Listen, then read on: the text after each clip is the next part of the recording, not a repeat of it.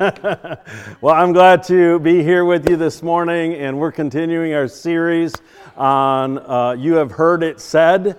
And so we've been going through a number of difficult topics that Jesus was able to address when he preached. And the whole idea is that you've heard this said, but then Jesus said, but I say unto you. In other words, taking what was commonly thought to be true and Jesus teaching, this is what kingdom righteousness looks like.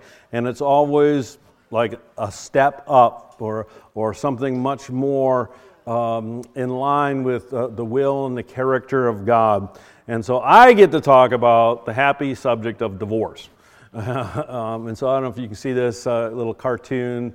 It's a Christian cartoon from some publication. I don't remember where I got it, but it's a pastor talking to his wife on Saturday night. Says, "Yeah, I'm preaching on abortion tomorrow. Next Sunday we're going to preach on homosexual marriage."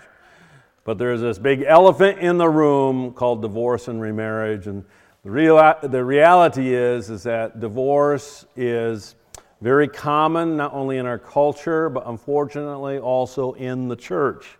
In fact, in our day, of people that get married, at least half will get divorced. That's terrible. In the church, the percentage is even higher. And I believe that's because people that are not in churchgoers, people that are just in the world, often just don't get married.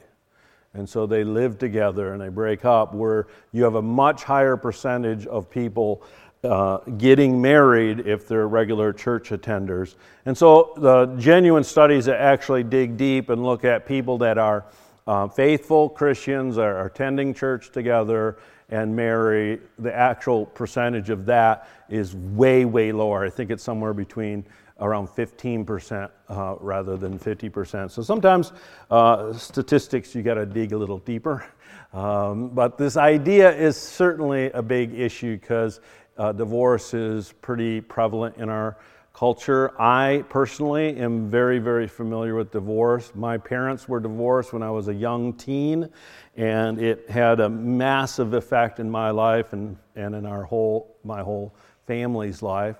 All of my aunts and uncles on both my mom and my father's side, which they were both fairly good-sized families, all of them were divorced, most of them multiple times. And so that whole generation, my parents' generation, they were all divorced. In fact, growing up, everyone I knew was divorced. I only had one great aunt and great uncle that lived out in Nebraska who didn't get divorced. Only family, yeah, it was pretty incredible. My siblings were all divorced except for one who just didn't get married. He finally got married in his 50s, and they're doing well. And so, of course, I've had to deal with this countless times as a pastor, helping people through difficult times or people that have gotten divorced in the past. So I've really delved into the depths of this issue morally, theologically, practically, legally, emotionally. What I'm about to say today may be a little different than what you expect, maybe different than what you think the Bible teaches, but hear me out, and we can agree to disagree on some of the details, but I'm going to try to present a well-balanced, complete view of the biblical teaching on divorce and remarriage in 30 minutes or less. All right, so Jesus said in Matthew 5:31, this is from the Sermon on the Mount, and this is what the series is based on. "You have heard it said, whoever divorces his wife, let him give her a certificate of divorce." That's actually a quote from the Old Testament. "But I say to you, whoever divorces his wife for any reason except sexual immorality causes her to commit adultery, and whoever marries a woman who is divorced commits adultery." So wow, bam, that seems simple. There's only one reason why you can get a divorce. And that's what a lot of Christians think, that this is the only statement in the Bible about marriage and divorce, but it's not. In fact, there's other places where he goes into a much greater depth. Jesus is not giving a complete teaching. He's addressing a particular error that had become extremely popular in the Jewish community at his time. And I'll get into explaining what the error was.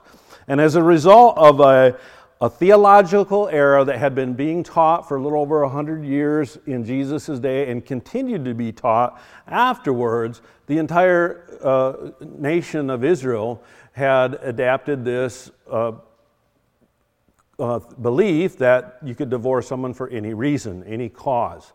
And Jesus is directing them to the true meaning of what the law intended concerning marriage and divorce. And the intent of the law concerning marriage was to protect women, especially in the Old Testament culture. A woman who was divorced was basically forced into prostitution and poverty.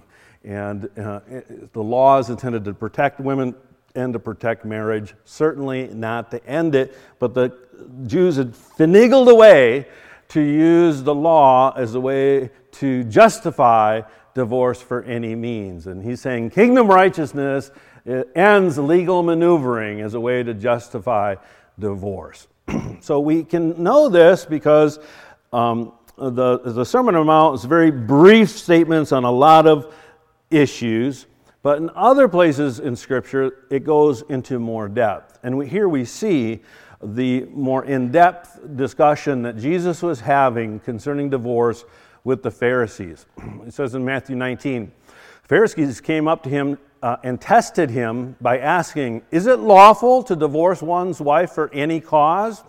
And that "any cause" phrase was a key word. That was a theological debate that was hotly contested and had pretty much won the argument.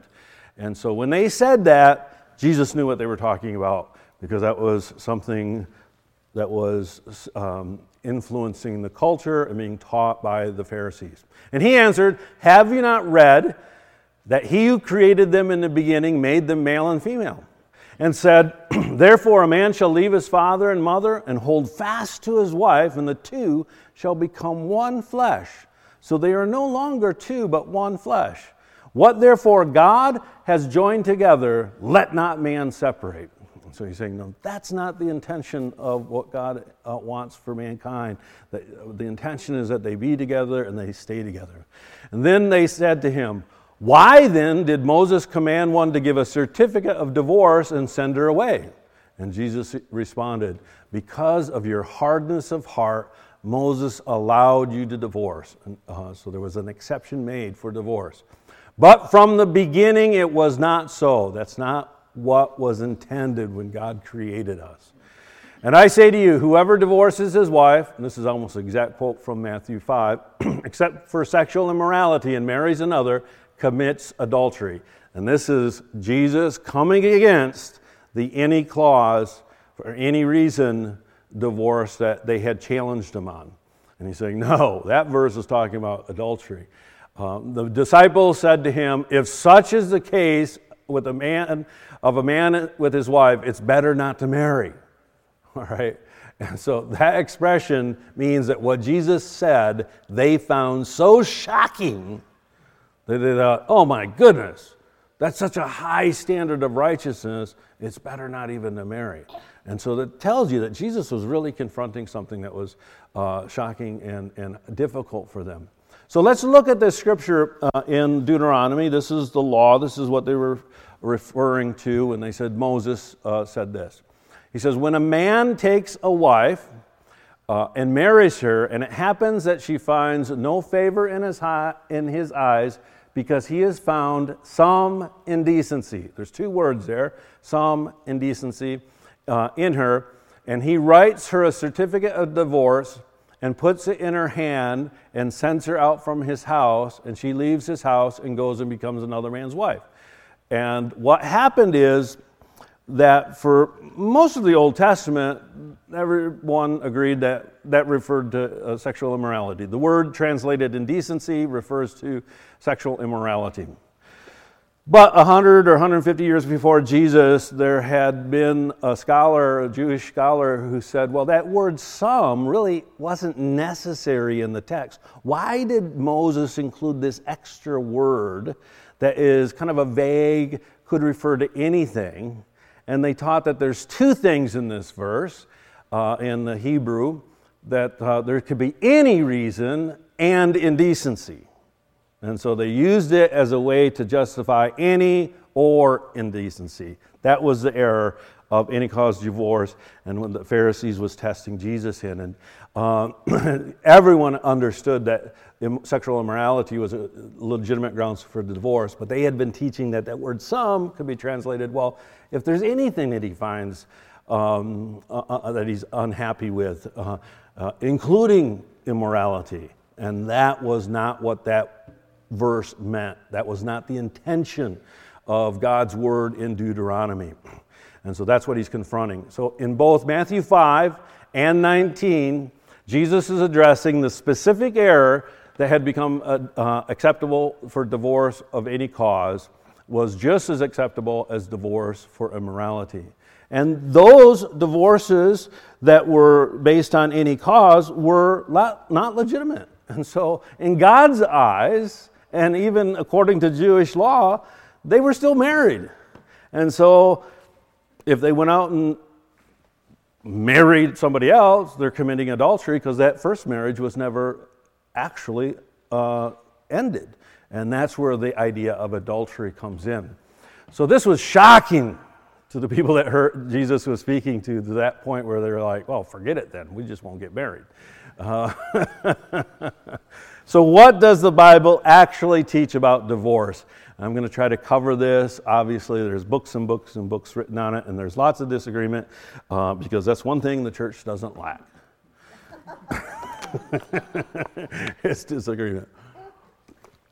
But this is how I see the Bible's teaching. First off, divorce in and of itself is not sin. Nowhere in the Bible does it say divorce in and of itself is a sin. I actually say it this way: divorce is always the result of some sin, but in and of itself, it's not sin. And it's important for us to understand that. Even in this passage, Jesus is not saying that divorce is adultery. He's saying it results in adultery. It sets up a situation where the person is going to commit adultery, not that divorce in itself is sin. And of course, what other moral law does God give an exception to? The very fact that there is any exception means that divorce is different than moral sins like covetousness or things that are clearly a moral issue, because there are no exceptions to moral law. Right? This is different. Divorce is an unfortunate, very unfortunate, but sometimes allowable course of action in certain cases. And the Bible actually gives us some of those specific cases.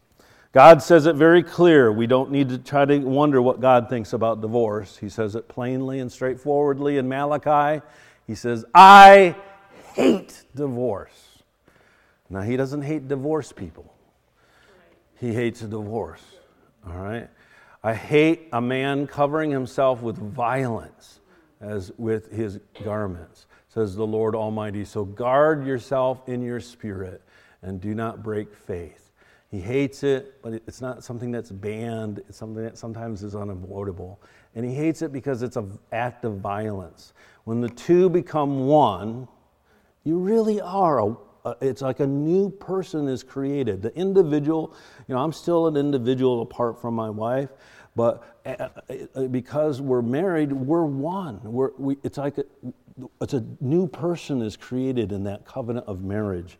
And divorce rips that apart.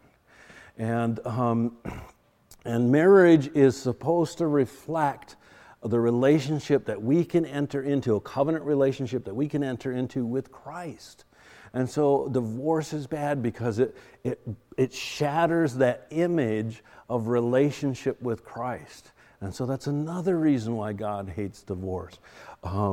It's hurtful, it's a violent act, and it destroys the intention of what God created it for. So even when it is justifiable, it's still a painful experience. And the Bible says, take heed to your spirit.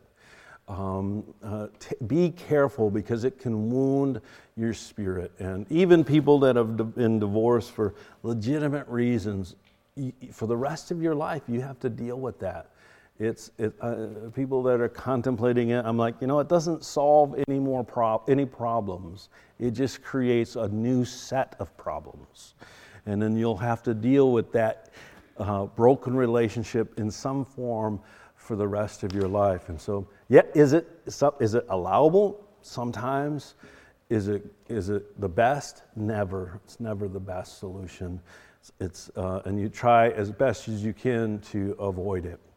So, adultery, of course, is the clearest exception and is never really argued. Jesus is using adultery to come against the idea of the no-fault divorce that was common in his day. And he was clearly disagreeing with the popular opinion, as it was demonstrated by the reaction, well, we just won't get married. And other New Testament passages where it's talking about divorce or marriage, that exception isn't mentioned in every place, but it's assumed because everyone agreed if one's spouse is sexually unfaithful, then divorce is an allowable course of action. Let me just say, it's allowable, it's not required. Okay, I know quite a few marriages who their marriage did suffer infidelity. One of the couple committed adultery. But because there was grace and the willingness to do the hard work of restoration, marriages can be restored and actually be fulfilling and can lead to decades of being happily married. On the issue of infidelity, let me just say something that may be a little shocking. Statistically, people who study this thing, about 50% of marriages suffer infidelity, which kind of lines up to 50% divorce rate, doesn't it?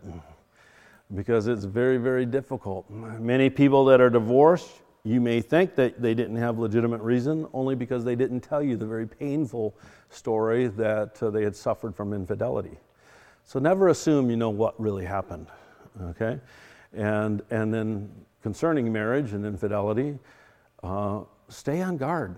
The enemy is about seeking whom he may destroy, and infidelity is a way to just destroy people's lives. And so this is, of course, an exception that allows divorce, but Old Testament law didn't, the penalty for infidelity was not divorce, it was death. Okay? But in Jesus' day, the Romans who were in charge would not allow capital punishment for the sin or the breaking the law of adultery. And so they would allow divorce instead of stoning them. All right? Jesus was not forbidding remarriage. How did Jesus address the woman caught in adultery? Did he talk to her, listen, you need to live single the rest of your life? No, he simply forgave her. All right? How about the woman who had 4 husbands? Or had 5 husbands and she was living with her boyfriend? He didn't even bring it up. Right? He taught her how to worship and invited her into a relationship of worship. All right?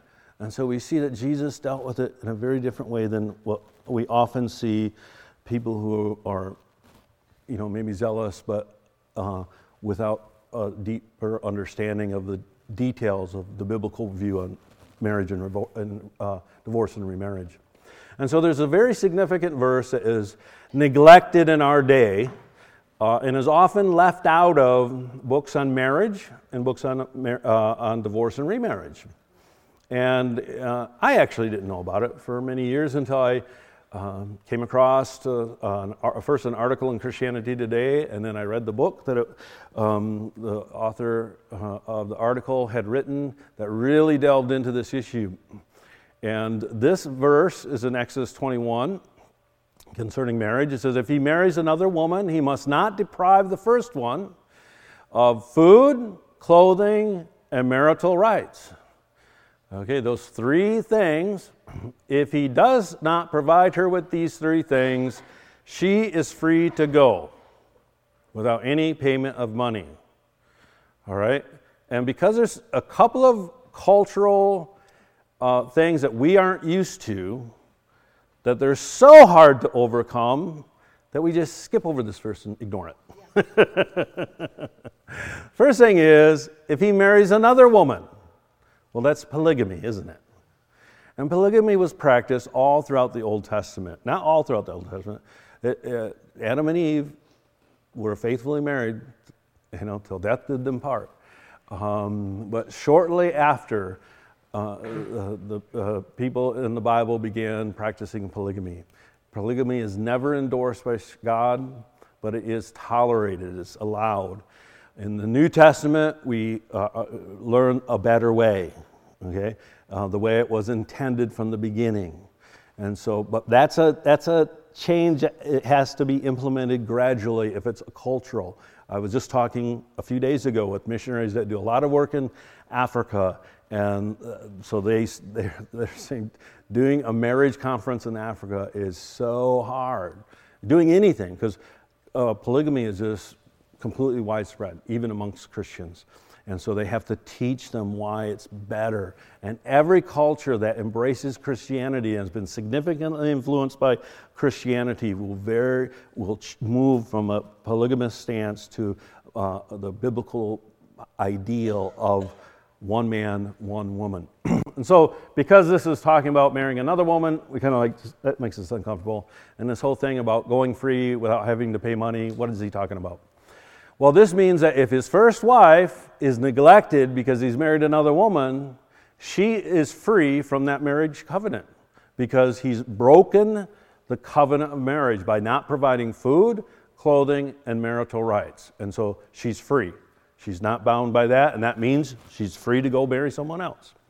These were the conditions that Jews understood all throughout, and they still weren't being argued about in Jesus' day, but they had latched onto that any clause, that word in the other verse, to make it, well, it can be any reason. And so even if these conditions were not being violated. So these conditions of divorce were accepted, and Jesus is not challenging them because that was not the misuse of Scripture he was addressing. All right? So these three things, food, clothing, and sex, is actually the basis for marriage vows even to this day and for thousands of years. Nourishment. I love to, all that I have, to thee I bestow. Protection and fulfillment. Those three ideas have been woven into pretty much every form of marriage vow through all these years, even till today. And it's equal. We both husband and wife have to provide. And if we neglect any one of these areas, we can say, wait a minute, this relationship is lacking and we need to address it.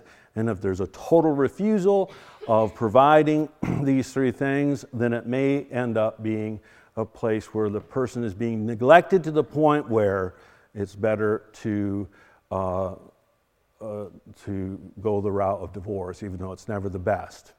So these are the three categories of allowable divorce that we find both in the Old and the New Testament. Immorality, obviously, no one argues that, but found in Deuteronomy 24, as well as in Matthew 5 and 19.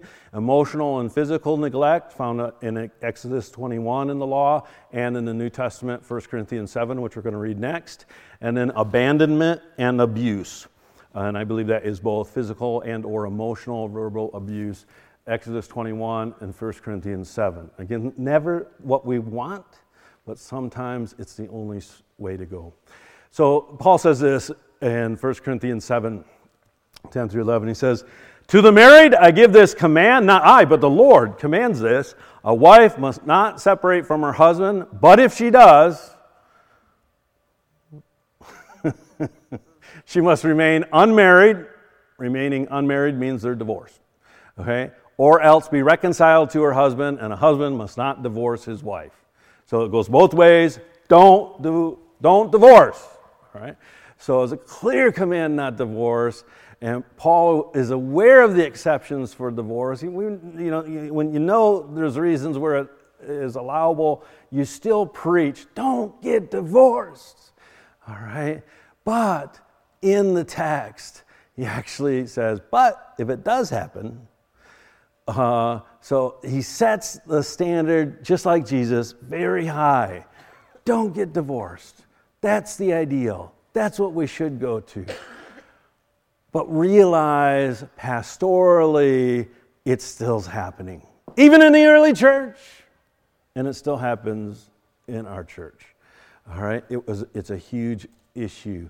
And even though they were commanded not to do it, people still find themselves in situations where it happens. And so he says, the ideal, if you get divorced, is be reconciled to your husband. Even if you get divorced, I tell people, sometimes that's not the end of the story. And we've had testimonies here in our church where there's been reconciliation after divorce, and it's a lovely thing. Even my mom left my father, and she was remarried and married. Guy was great. They ended up being married to him longer than she was married to my dad, and she remained faithful to that relationship. But it was about 6 or 8 years after the divorce, and she told me this later on and repeated it many times actually when we were alone and her current husband wasn't around. She'd talk about those days, and she said she was sitting in her living room after it had been a few years, and she said it lifted off of her like a cloud, like haze. She gave her goosebumps. She could just like, it just lifted off, and she realized what she had done was wrong and wasn't even what she wanted. And she just realized, she regretted it deeply. And I remember my dad talking to me about it when it happened. She actually came and tried to reconcile with my dad, but she'd been remarried. And my dad at that point did the wise thing because she was remarried. He was like, no, it wouldn't be right. You don't get divorced again to fix their first divorce. And so, that's what happens. The ideal is reconciliation if it's at all possible. But sometimes it's not possible. And it never, even Paul is not neglecting these ideas or the requirements, the covenant of marriage of providing nourishment and protection and fulfillment and purity. Those are still assumed in the teaching because they were never questioned. It's part of the law, part of God's word. And then again later in 1 Corinthians 7, he gives a different example where it's legitimate. If a Christian is married to a non-Christian and the unbeliever departs, let him depart. A brother or sister is not under bondage in such cases, but God has called us to peace. The word under bondage is the exact same word used when talking about the bond of marriage, okay? And so it means that they are no longer under that bond or bondage. They're no longer under the covenant of marriage. And so here's an exception with a clear statement of freedom. No longer under bondage clearly means that they can marry again. And depart means they are abandoned. And I've had to, unfortunately, help people through this type of situation where they marry someone and the person just takes off. Or this would be the case if they're never around. Even if they still technically live there, they're just gone so much. They're avoiding the relationship. And that's unhealthy. And you confront it, you do everything you can, but sometimes there's nothing more you can do. And not under bondage literally means free to remarry and get your life going, restart. All right, so this applies since it's very clear when he says not under bondage, or even in Exodus, when it says the woman may go, she is free. If this exception includes the freedom to remarry, then all of the exceptions include. In other words, if the divorce was legitimate for these reasons, it's completely legitimate to remarry. All right, this does not contradict what Jesus was saying in the Sermon on the Mount at all, because Jesus was speaking to this idea of no-fault divorce being used as a way to justify divorce when it was not justifiable. Jesus was not guiding a person through the difficult mire of a broken marriage. He was addressing bad theology. Okay? And when you're addressing a theological understanding is totally different than when you're walking with a person through a broken marriage. And it helps to know the whole of what the Bible teaches. All right, so like Jesus' day, unfortunately, we are living in a divorce free-for-all. In other words, so many people are getting divorced. Jesus Christ came and took on humanity, took on human form. Is God. Jesus always existed as God. The Bible says that through him the worlds were created, and by the word of his power all things are held together. Jesus. Right? But at the right time, Jesus came and was born of a woman. Right? Born into this world under sin, the Bible says. And he brought his sinless nature into this sin-filled world so that he could live a sinless life and then offer his body as the penalty for the sins of everyone else. We've all sinned in some way, and the penalty of that sin is death. And so even those of us who have committed serious sins, or even the sin of sexual immorality or infidelity, that's serious stuff. But Jesus Christ came to die for that. And if you believe that Jesus is who he said he is, that he is God the Son, and if you believe that he died on that cross as payment for your sins, whatever sin you've committed, you can be set free from. And this is what Jesus came to communicate, that we can be free from the things that we did and the penalty of sin, not only the penalty of sin, but the power of sin, that we can live sin-free, just like Jesus lived sin-free. Why? Because we believe. We've entered into a relationship with Jesus Christ. His death on the cross enables us to break, just like everyone in my family was divorced. But you know what? I didn't get divorced. And I'm not going to get divorced. All right? Why? Not because of something I got from my family, but something I got from my new family that I've inherited in Christ. And so I have a new inheritance called sinlessness and faithfulness that I can lean into. And so the message of the gospel that Jesus comes is, regardless of how bad it is, there is a better way. And you can walk this better way simply by walking with him. So the response to our issue of divorce and remarriage is not to point out someone else's sin or to be overcome with condemnation because maybe you've been divorced or maybe you're struggling in your marriage. It's not to give up to our culture and to give in to the culture of divorce that is so prevalent, but to realize that because of what Jesus has done, there's hope for you and there's hope for your marriage, wherever it is. And allow the righteousness of Christ to come into our lives and lead us in a way so that we can love our spouses and we can live a life that's righteous. We fight for marriage because it's holy, it's pure, it's the ideal, and we fight against the work of the enemy who's set on destroying it, because if he can destroy marriage, he destroys ultimately, that because it's the building block of society, it's this one way that the enemy works to break down humanity, and we don't want him to give in the area that's so important. So I've asked Bill to come up and lead you in a prayer and close this service. Would you please welcome him?